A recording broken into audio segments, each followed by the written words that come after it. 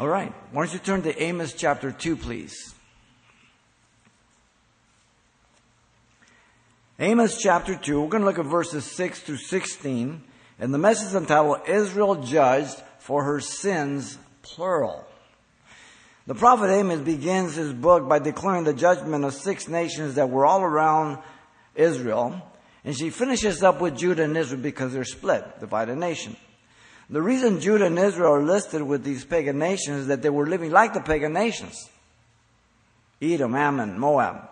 They were related to the people of God, the descendants of Esau and Lot. The climax of the pronouncement of judgment is Israel, the northern kingdom, our text. The first 6 contain 2 to 4 verses each for the judgment.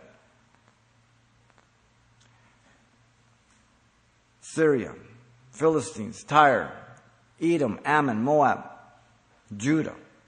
That's from chapter 1, verse 3 to 2:5. But the last, Israel, contains 11 verses, 6 through 16. This is the climax, this is the focus. Amos is speaking to the northern kingdom. So, we want to look at the judgment pronounced by Amos over Israel, the northern kingdom, which is characterized by 3 things. Let me read our text. Verse 6, chapter 2. Thus saith the Lord, for 3 transgressions of Israel, and for 4, I will not turn away the punishment, because they sell the righteous for silver, and the poor for a pair of sandals. They pant after the dust of the earth, which is on the head of the poor, and pervert the way of the humble. A man and his father go in to the same girl, to defile his holy name. They lie down by every altar on clothes taken and pledged, and they drink the wine of the condemned in the house of their God. Yet it was I who destroyed the Amorites before them, whose height was like the height of the cedars, and he was as strong as the oak. Yet I destroyed his fruit above, his root beneath. Also, it was I who brought you up from the land of Egypt, and led you 40 years through the wilderness, to possess the land of the Amorites. I raised up some of your sons as prophets, and some of your young men as Nazirites. Is it not so, O you children of Israel, says the Lord? But you gave Nazirites wine to drink, and commanded the prophets, saying, do not prophesy. Behold, I am weighed down by you, as a cart full of sheaves is weighed down. Therefore, flight shall perish from the swift, the strong shall not strengthen his power, nor shall the mighty deliver himself. For he shall not stand who handles the bow, the swift of foot shall not escape, nor shall he who rides the horse deliver himself. The most courageous men of might shall flee naked in that day, saith the Lord. The judgment pronounced by Amos over Israel here, the northern kingdom, is characterized by the 3 following things. First, the divine proclamation of judgment. You have verses 6 to 8. Second is divine consternation of their judgment in verse 9 through 12. And thirdly, the divine destruction at their judgment, verse 13 through 16. The divine proclamation of their judgment comes first, 6 through 8. Look at verse 6 with me. The divine note behind the judgment is declared very clear. The oath being declared is one of supreme authority, the judge of all people, every person, every nation, God. This is hard to accept by some people today who don't believe in God, who are in positions of power. They think they have control of everything, and nothing's going to happen. The words are those of God, thus saith the Lord. And the word Lord, all capital letters, means Yahweh, the covenant name, the eternal one, the existing one, the I am that appeared to Moses back in the wilderness. The one who needs no information, the one who knows everything, the one that nothing escapes him. These words are repeated 8 times in the judgment of the nations. The same thing, identical to Syria, speaking about Damascus. In verse 3 of chapter 1, Philistines, mentioning some of their cities. In verse 6 and 8 of 1, Tyre, verse 9 of chapter 1, Edom, verse 11, Ammon, verse 13, Moab, chapter 2, verse 1, Judah, 2:4, and Israel, 2:6. This is not the only list. You have Isaiah, you have Jeremiah, you have Ezekiel, and others that have lists of the judgment of the nations for their sin. We'll deal with that more tonight. Now, the particular words, notice, in the oath describes the long suffering of God. Don't miss this, very important. The sins of Israel were many. Listen to the words, for 3 transgressions of Israel and for 4. The phrase does not indicate a literal 3, 4 times and that's it. God's going to lower and whack you. Okay? It's not what it's talking about. He's talking about a transgression that had been passed over. They had passed the limit. Listen to me. They had exhausted the patience of God. There is a limit to God's patience. Now, you know when God says that's enough, you know He hasn't made a mistake, right? You and I make mistakes, but He does not. The pronounced judgment, therefore, is now declared. Listen to it. I will not turn away its punishment. The spokesman is still God, indicated by the pronoun I. This personal pronoun appears 24 times in these 2 chapters, in the judgment of the nation. I. Now, when someone keeps saying I, we get sick of it after a while. You know, like even the guy gets sick of himself. It's like the guy says, I'm tired of talking about me. What do you think about me? It's just, but when God uses I, we should be humbled. It should cause us to just fall to the ground. The supreme authority. All the past repeated warnings they had heard from God through the prophets were no longer available to them.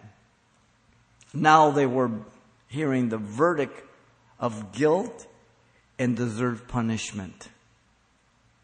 No way out.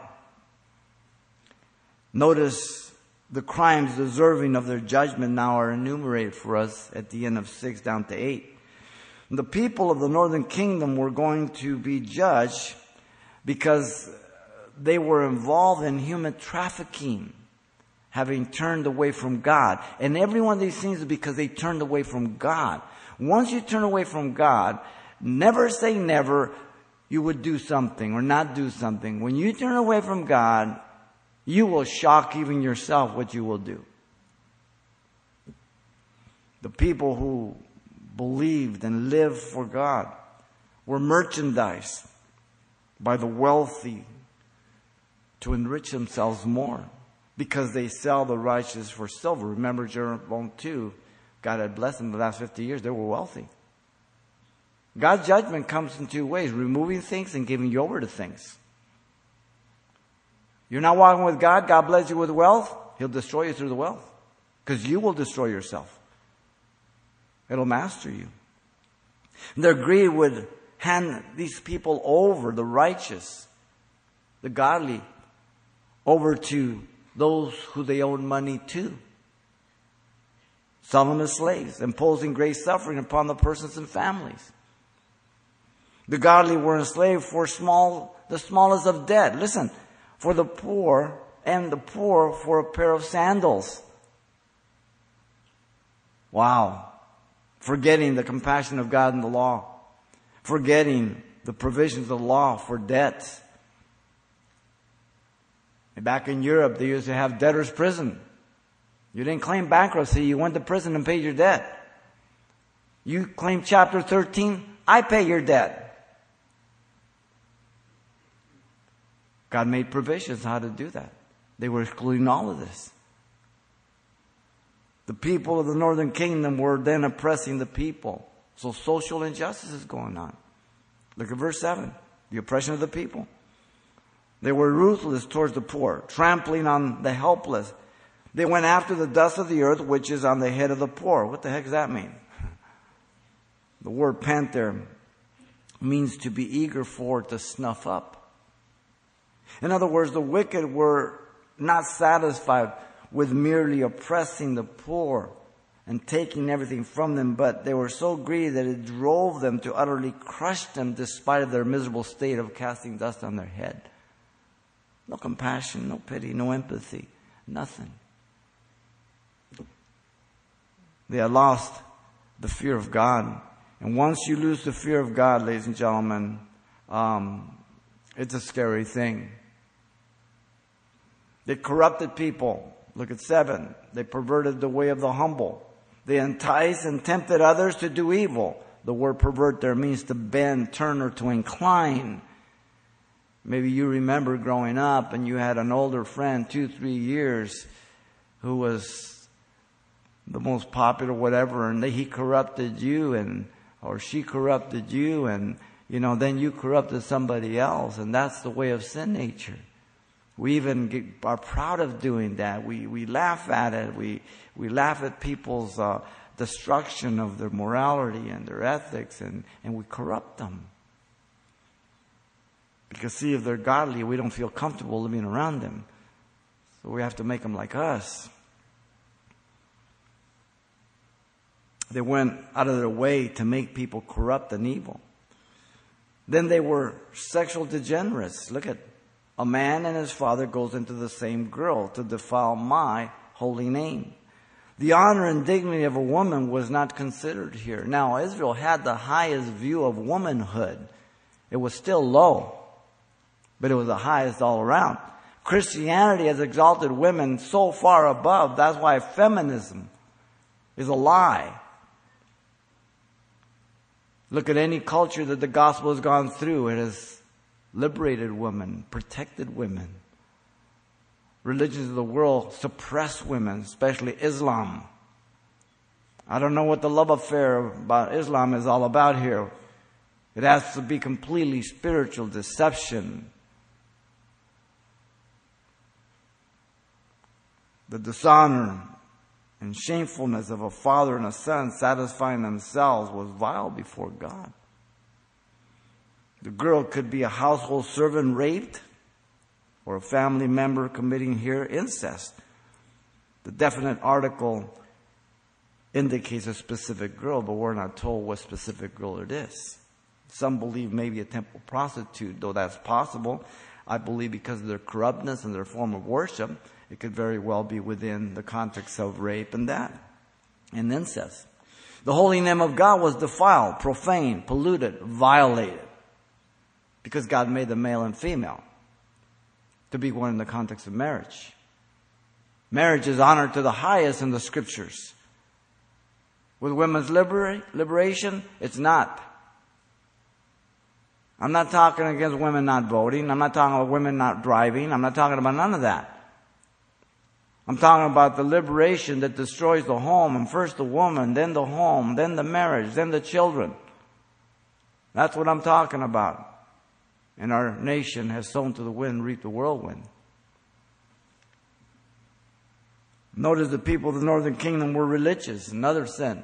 Verse 8. They were able to bring suffering on people and worship with no problem. They lie down by every altar on the clothes they take in pledge.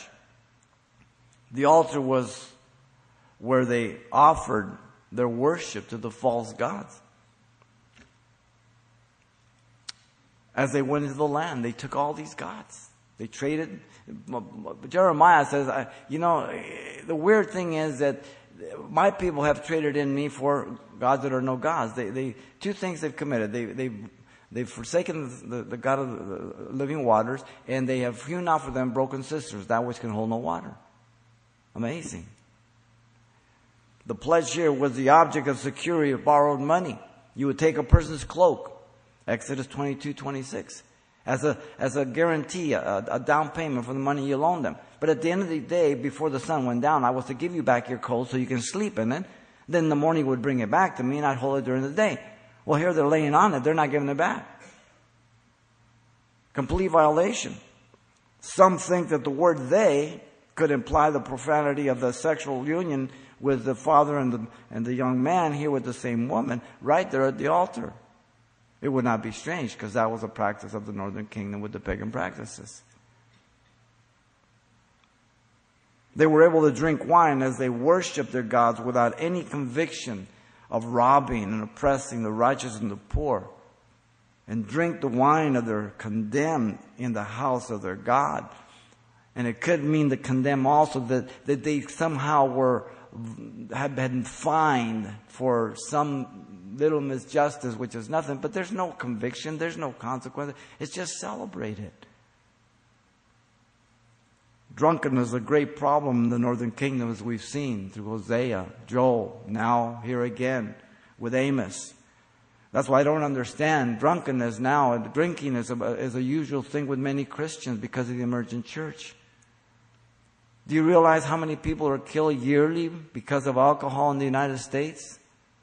And then we cry about people dying in war. What a bunch of hypocrites we are. One person, one soldier is too many. No one knows that better than I, because my son was almost killed and his friend was in Afghanistan. But we're a bunch of hypocrites when we push alcohol in 747 jets, about 20 of them a year, just crash them, if not more, are equivalent to how many people die because of alcohol. And yet we're crying, peace, peace, no war. Let's take our guns away. Hypocrisy.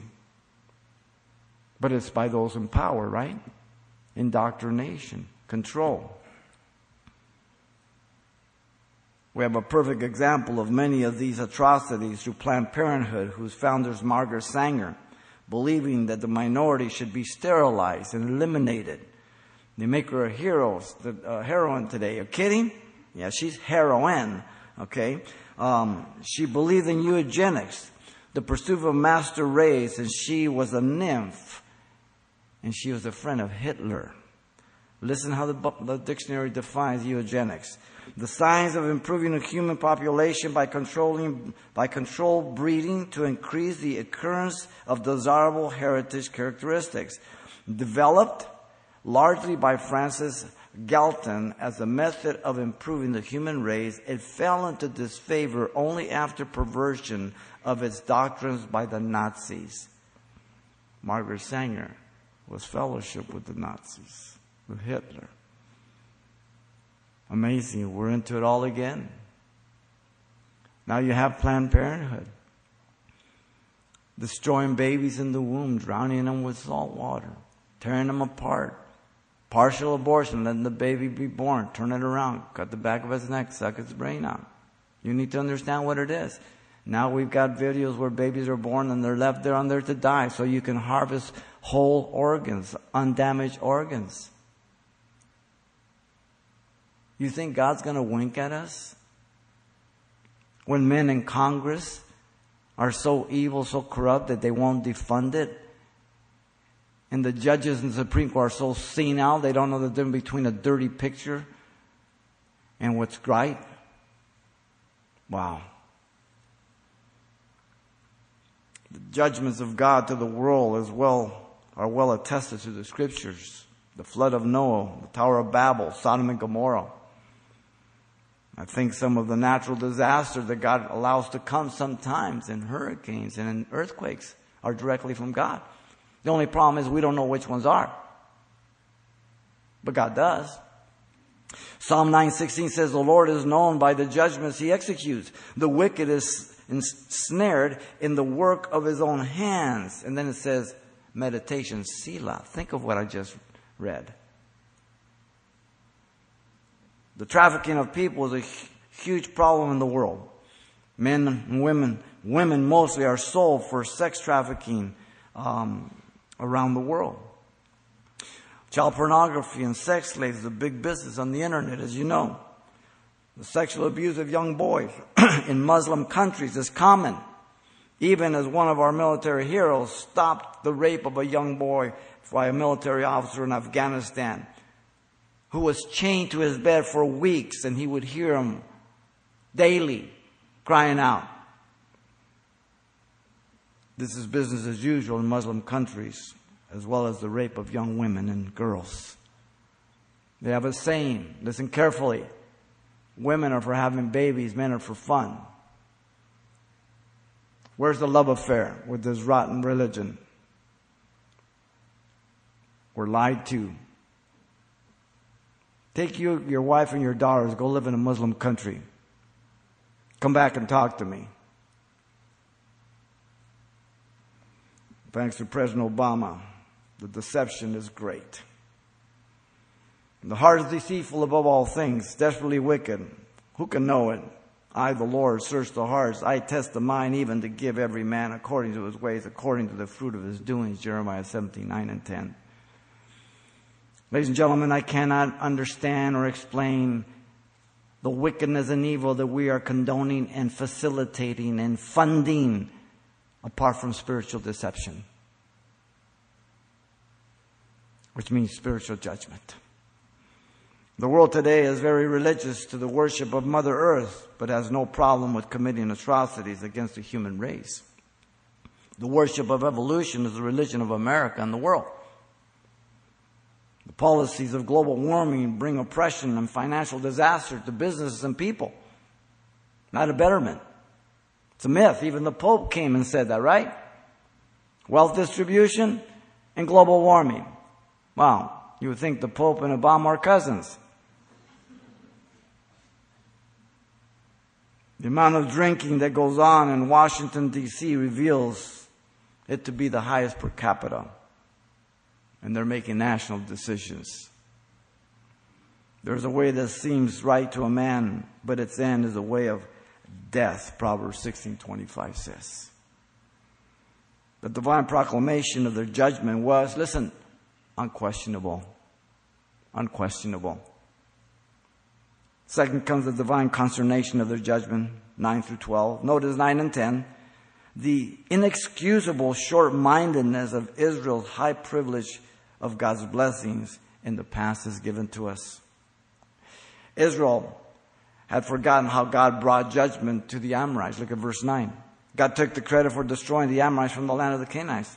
He's the judge of all, even though he used the nation of Israel. Yet it was I who destroyed the Amorites before them. They forgot.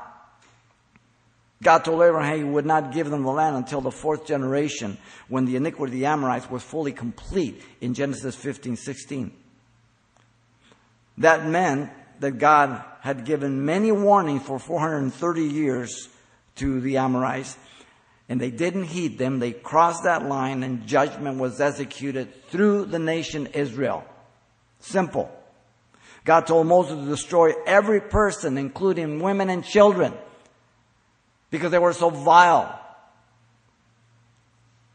If you are 60 to 70 years old,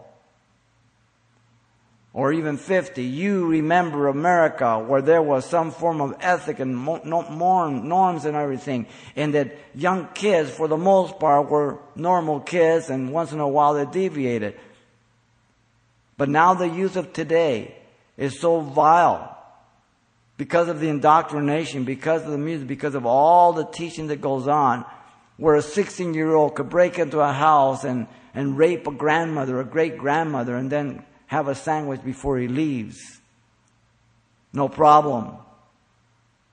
This is not the exception, ladies and gentlemen. It's a whole different day. The word destroy means exterminate, annihilate. Notice God was not hindered by their great civilization. They were all tall and strong people, described figuratively here, whose height was like the height of the cedar, and he was as strong as the oak. So, that's no problem for God.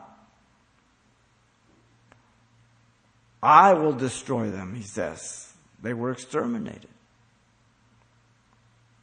Yet I will destroy his fruit above and his root beneath, verse 9 says. The fruit above and the root beneath means no one will be left. The repetition, I destroy, is for emphasis and clarity. In spite of their great stature, they're in number 13, 22 to 33. They searched out the land. They came back with a report to to Moses. And they said, listen, Moses, or to Joshua, this is what's going on. They have tall cities, this and that. And they have men of great stature, the Anakins. And he's using here the Amorites to the whole of the population here for Canaan. But that's no big deal for God. And Israel had forgotten that it was God had given them the land of the Amorites. They forgot that God destroyed them, and that God now had given the land. God took credit for delivering them from Egypt. Also was I who also brought you up from the land of Egypt. 430 years they were in bondage until God delivered them. Didn't take long to be complaining. Now it's about 250, 70 years here in the northern kingdom. Brought back into bondage. What is it that leads me to bondage? Sin. Always. None of us can get away from that. It's a warfare we're born into, ladies and gentlemen. And if you don't fight the warfare with spiritual weapons and with the armor of God and with the power of God's Spirit, you will lose every battle. If you allow Satan to draw you out in the flesh, you're a dead man. You won't even get a foot outside the door. God took credit for preserving them and led you 40 years through the wilderness. He divided the Red Sea, crossed on dry ground. He gave them drink in the wilderness. That rock was Christ, Paul tells us. And he gave them quail and manna for 40 years. Amazing. He made their clothes and shoes to last all that time. They didn't wear out. Not a bad job. They forgot all this. Have you forgotten where God brought you from? Very important. What did he bring them out for? To possess the land of the Amorites. Look at 10. God used the nation to judge the sins of the Amorites, I said, having exhausted the patience of God 430 years. How? When? We don't know, but God gave them. He told Abraham, I can't give you the land until the Amorites' iniquity is complete. 430 years. God used them to exterminate the Amorites, to possess their land. This was a gift from God, the promised land. The land the people go together. The land belongs to the Jews. No one else. Israel had forgotten all these things, and that now judgment applied to them from the Holy One of Israel. Notice verse 11 and 12. Next we have the inexplicable hard-heartedness of Israel's sins. God had done all he could by sending them his prophets. Verse 11. From their own nation, I raised you up some of your sons as prophets. God made himself known to certain men, Hosea, Joel, here Amos. Those who didn't compromise, those who were faithful to God. God saw some sons that were not corrupt, who did love the Lord, who wouldn't go that way, and he raised them up and sent them out because the priesthood and the kings and all had become so corrupt. But also from a distinct order, and some of your young men as Nazarites, it says. The law of the Nazarite, Numbers chapter 6, verse 1 through 21, when we were in the Old Testament with Samuel, we saw that with Gideon and Judges, with Samson. And the law of the Nazarite from the root to separate, a vow of separation. Men and women were eligible for any length of time, a consecration to the Lord, unless they were called for life as Nazarites, such as Samson and John the Baptist. They're two good examples. And the conditions were to abstain from every form of wine, fermented fruit, and juice and stuff like that, and also not cutting their hair. And their defilement couldn't come for a dead body, and if it did, not even for a loved one, they could defile themselves. And if they did touch a dead body, they would have to go through the whole 7-day ritual of purification rites, and then they would lose that time that they gave. But very, very specific, the prophets and the Nazarite here. And they could not deny this. He says, is it not so, O you children of Israel, says the Lord? It's a rhetorical question, only having one answer. Yes. Yes, you're right, God. We are guilty of this. That's what he's looking for. But that's not the response usually. You ever read the book of Malachi? God says this, where have we robbed you? Where have we done this? No acknowledgement, no confession, arrogance. The culprits, O you children of Israel. The accuser, says the Lord. Can't find fault there. He has all the information. He sees and hears everything. Look at 12. God had observed all they did to silence the prophets. They intoxicated the Nazarite, but you gave Nazarite wine to drink. So it's not enough. the one, but also both of them, to defile their oath, to disqualify themselves. They ordered the prophet to not speak God's word. Commanded the prophet saying, do not prophesy. The word of God exposed their sin, their rebellion against God. Darkness doesn't like light.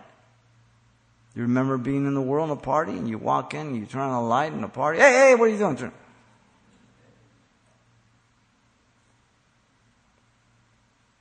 The word of God would cause them to repent. They would do the same to Amos. In chapter 7, 12 through 13, it says, Amaziah said to Amos, go, you seer, flee to the land of Judah. There eat bread and there prophesy, but never again prophesy at Bethel, for it is the king's sanctuary and it is the royal residence. Then Amos answered and said to Amaziah, I was no prophet, nor was I the son of a prophet, but I was a sheep breeder and a tender of sycamore fruit. Then the Lord Yahweh took me as I followed the flock. And the Lord said to me, go prophesy to my people Israel. Amos 7, 14 through 15. Wow. Be quiet, Amos. Don't tell us about this. People aren't comfortable. Some people aren't comfortable with my type of preaching and teaching. Because I tell you the truth. I point out the things in our nation, in our country. People want to go to church to hear a nice little comfortable message. I want you to know the text. I want you to understand what it says, and I meant it that day. But you must apply it to your life today. The Bible doesn't say that you're to come to God so that you can be happy and feel good. You're to come to God to turn from your sin and live for the glory of God and be a light and salt to the world around you.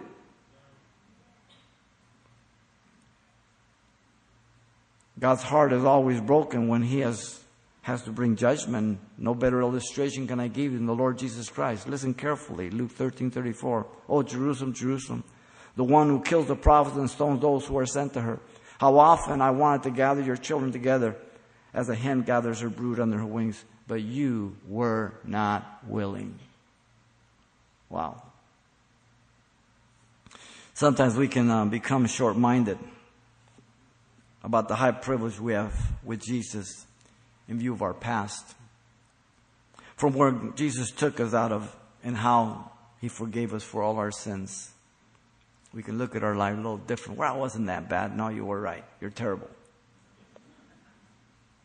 From what He delivered us in a life of sin and bondage that would destroy our lives.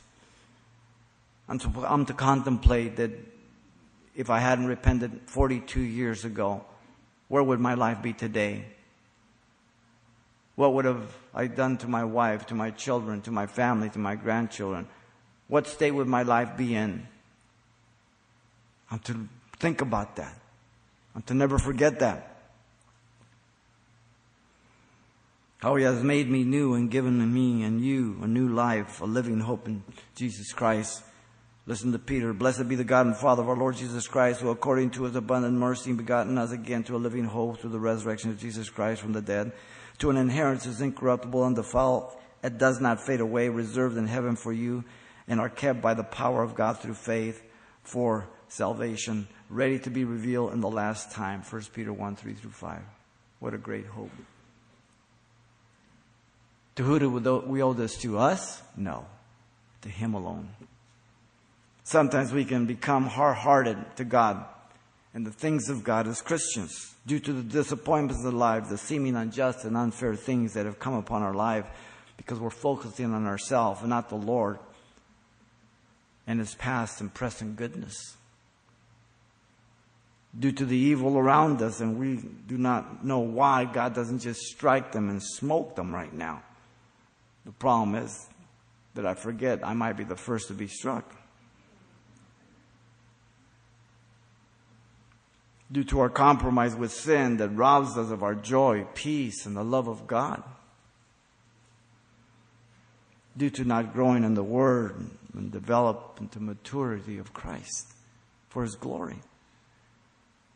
Hebrews 12, 14 through 15 says, pursue peace with all people and holiness, without which no one will see the Lord. looking carefully lest anyone fall short of the grace of God, lest any root of bitterness springing up cause trouble, and by these many become defiled. He's talking to Christians, not the non-believer. Context, context, context. Sometimes people become indifferent to sin, thinking that that if God is blessing them, then it must be that God approves of their life. Really? This is self-deception. This is very dangerous. This is contrary to the whole of Scripture and the nature of God. Do not be deceived. God is not mocked. For whatever man sows, that he will also reap. Galatians 6:7. He's talking to Christians, not non-believers. Now we know it can apply to non-believers, but he's talking to Christians. All the warnings are to Christians. The divine consternation of their judgment was undeniable. God had all the right to be upset. The divine destruction at their judgment is last, 13 through 16. Notice in verse 13, the judgment was long coming. Don't miss this. God was wearied by their sinful lives. He called for their close attention to what he was about to say. Behold, one word. As if a parent was to say to his child, listen carefully. Pay attention to what I'm going to say. The concern is that they understand the seriousness of the matter here. He declared they had become a burden to him with their sins. I am weighed down by you. These words are those of a broken-hearted father who is overwhelmed over the destruction they had brought on themselves. God gives us a picture of our own humanity, our love for our children, and how we would be torn apart. And we would do everything we could to restore and to try to turn our children. But there comes a time when we would have to say, enough's enough. Now, I can go further than I should, or I can come short of what I should be patient for, but not God. God is right on time. The phrase weighed down means to cause to totter and crush. God confirms this by the figurative language. Listen, as a cart full of sheaves is weighed down. The picture is of a cart that is overloaded with sheaves. Now there's a lot of different interpretation by the commentators. They go to different things, but the basic idea here is the cart's overloaded with the sins and it'll break down, teeter and totter, going around a turn or something. What was broken down was the relationship with God. The load of their sin and apostasy had become a heavy burden to God. Just like the sins of a son or a daughter, they're bringing upon themselves destruction, become a heavy burden upon the heart of a father or a mother. Here's the kicker. I'm only a son or a daughter for a few years, but I'm a parent for the rest of my life. And whatever my children go through, I go through. End of conversation.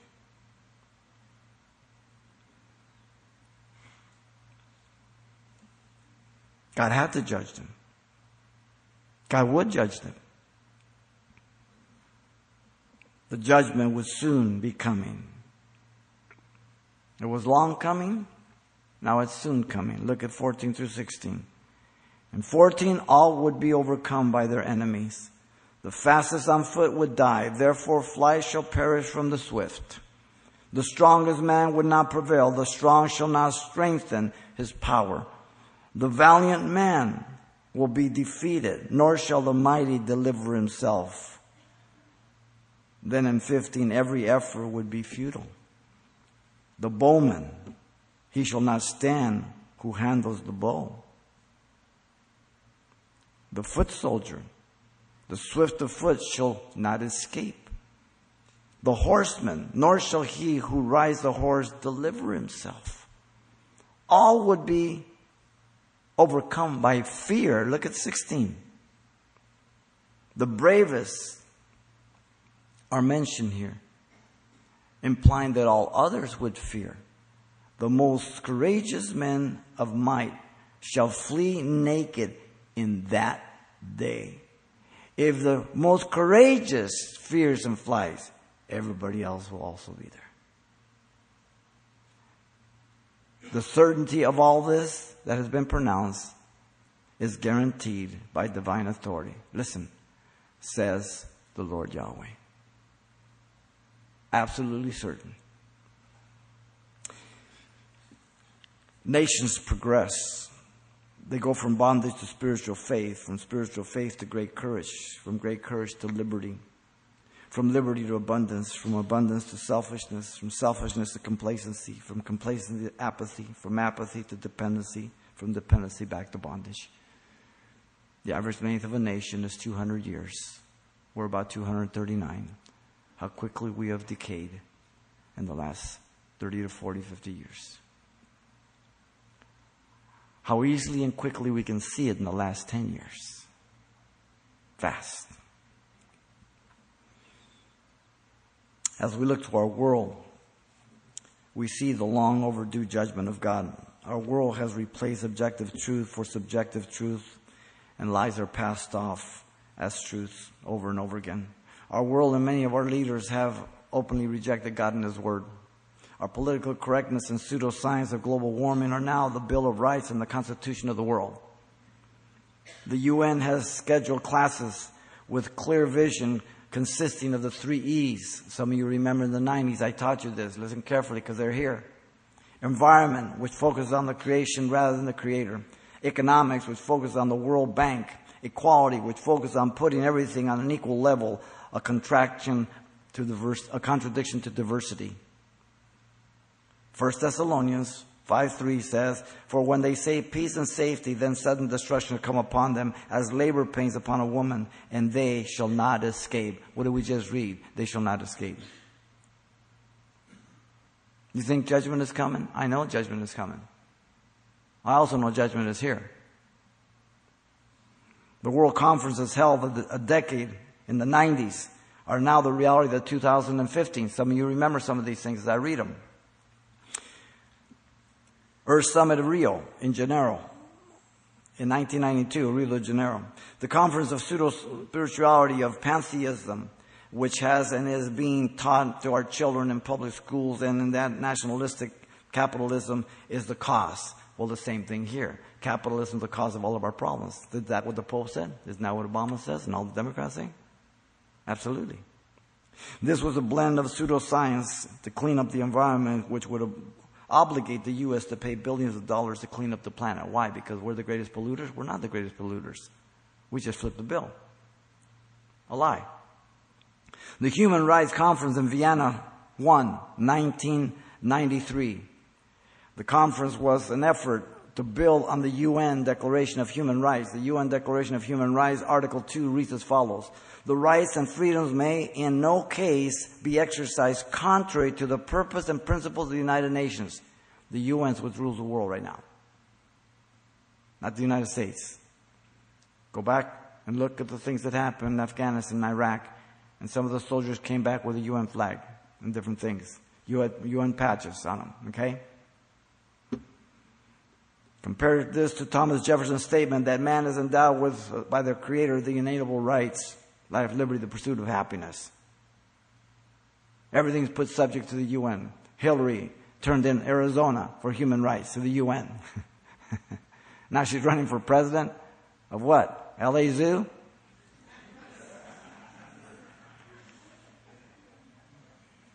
The UN Convention on the Rights of the Child, for example, has planned within its many admirable goals some provisions which, if strictly interpreted, give children the right of determine their own sexuality autonomously from parents, the right to watch and entertain and refuse religious instruction. That was in the 90s. It's here. It's happening. The Population Conference in Cairo, 1994, the premise was that the world is racked with overpopulation, causing starvation.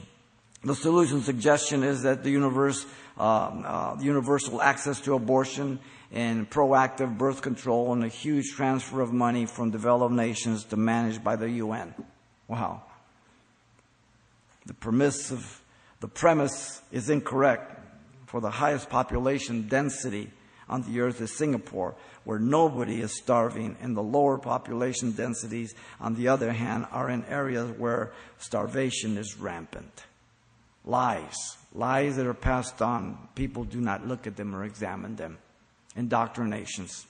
It has been proven that the entire population of the world can be placed in the state of Texas with plenty of room for houses. We don't want to all live in Texas, but even if the population has changed, take another state. The rest of the world is empty. Go on to Google. Go on the map. Do your math.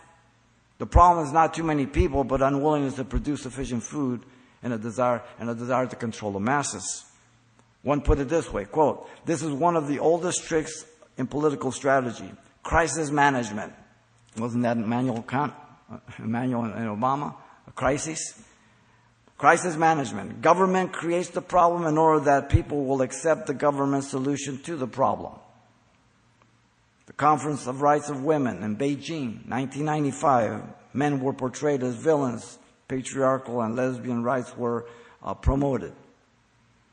One of the workshops, all women joined hands together to pray to Mother Earth, which mocked Orthodox Christian beliefs.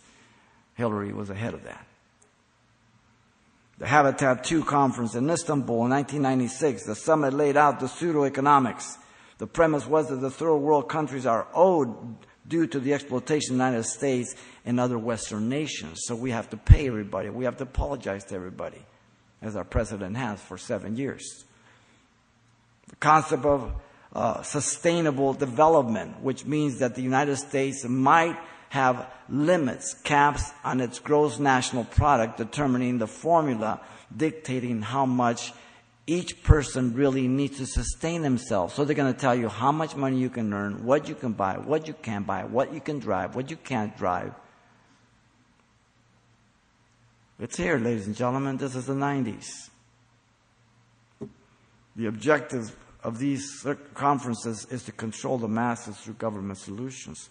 The theory of overpopulation is a perfect example. According to Jacques Cousteau, we must eliminate 350,000 people per day. I'd like to have him as your boss.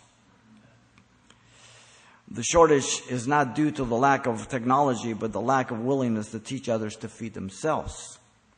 People are starving in the world, but not because God has not provided the resource, but due to the fact that man's greed and desire is to control.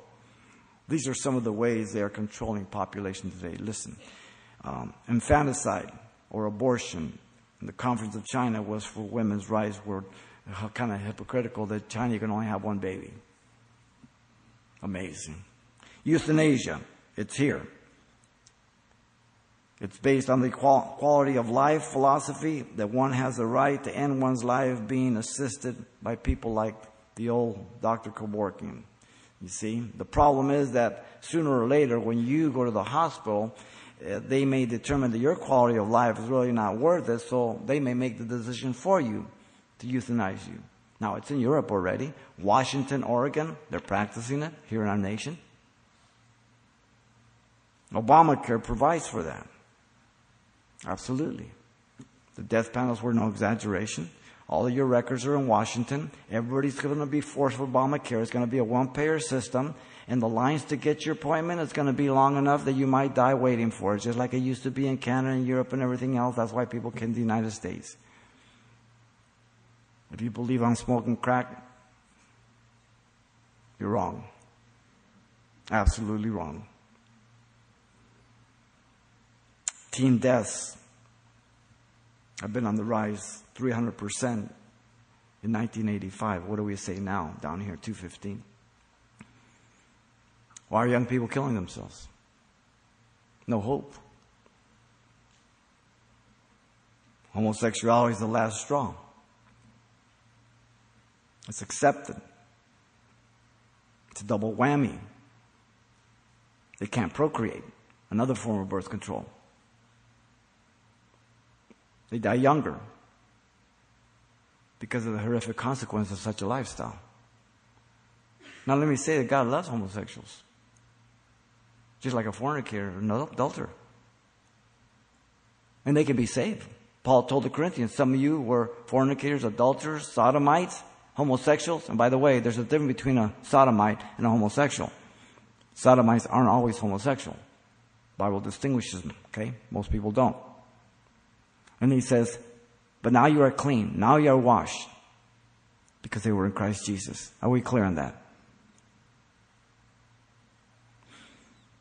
Listen to Romans. Romans tells us because they knew God and they didn't want to glorify Him as God, they were not thankful, became futile in their thoughts, and their foolish hearts were darkened, professing themselves to be wise. They became fools and changed the glory of the incorruptible God into the image made by corruptible man, and birds and four-footed beasts, animals and creeping things.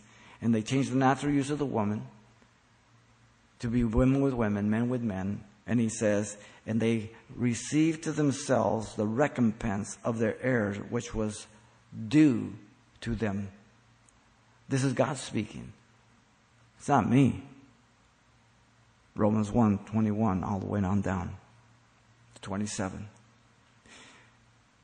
The divine destruction of their judgment, listen, would be unsustainable. Unsustainable.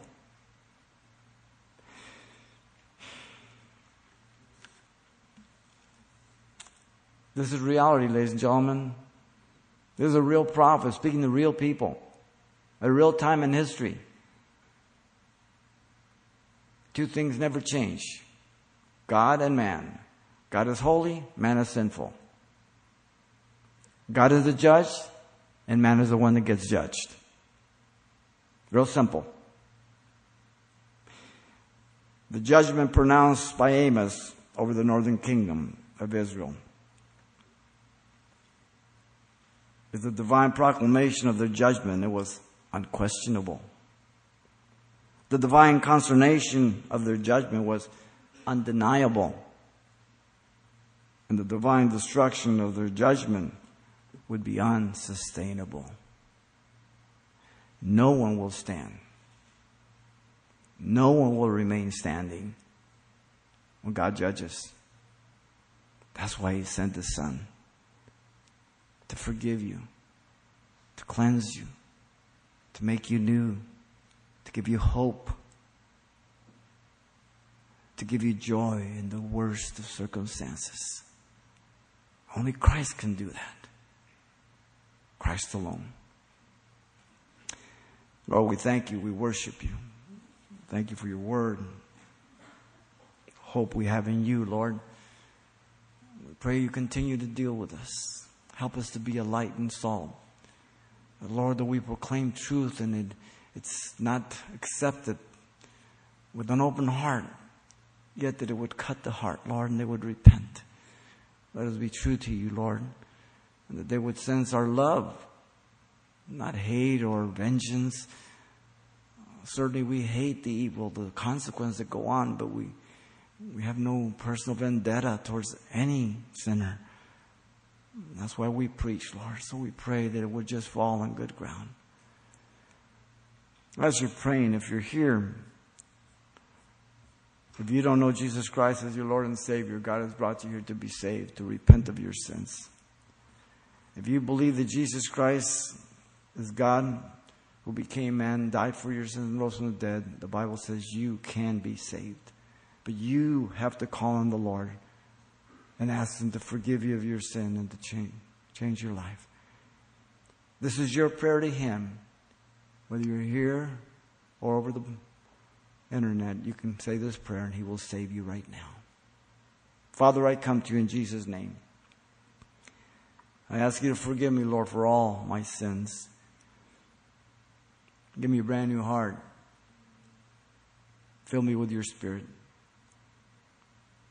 I accept you as my Lord and Savior. In Jesus' name I pray. Amen.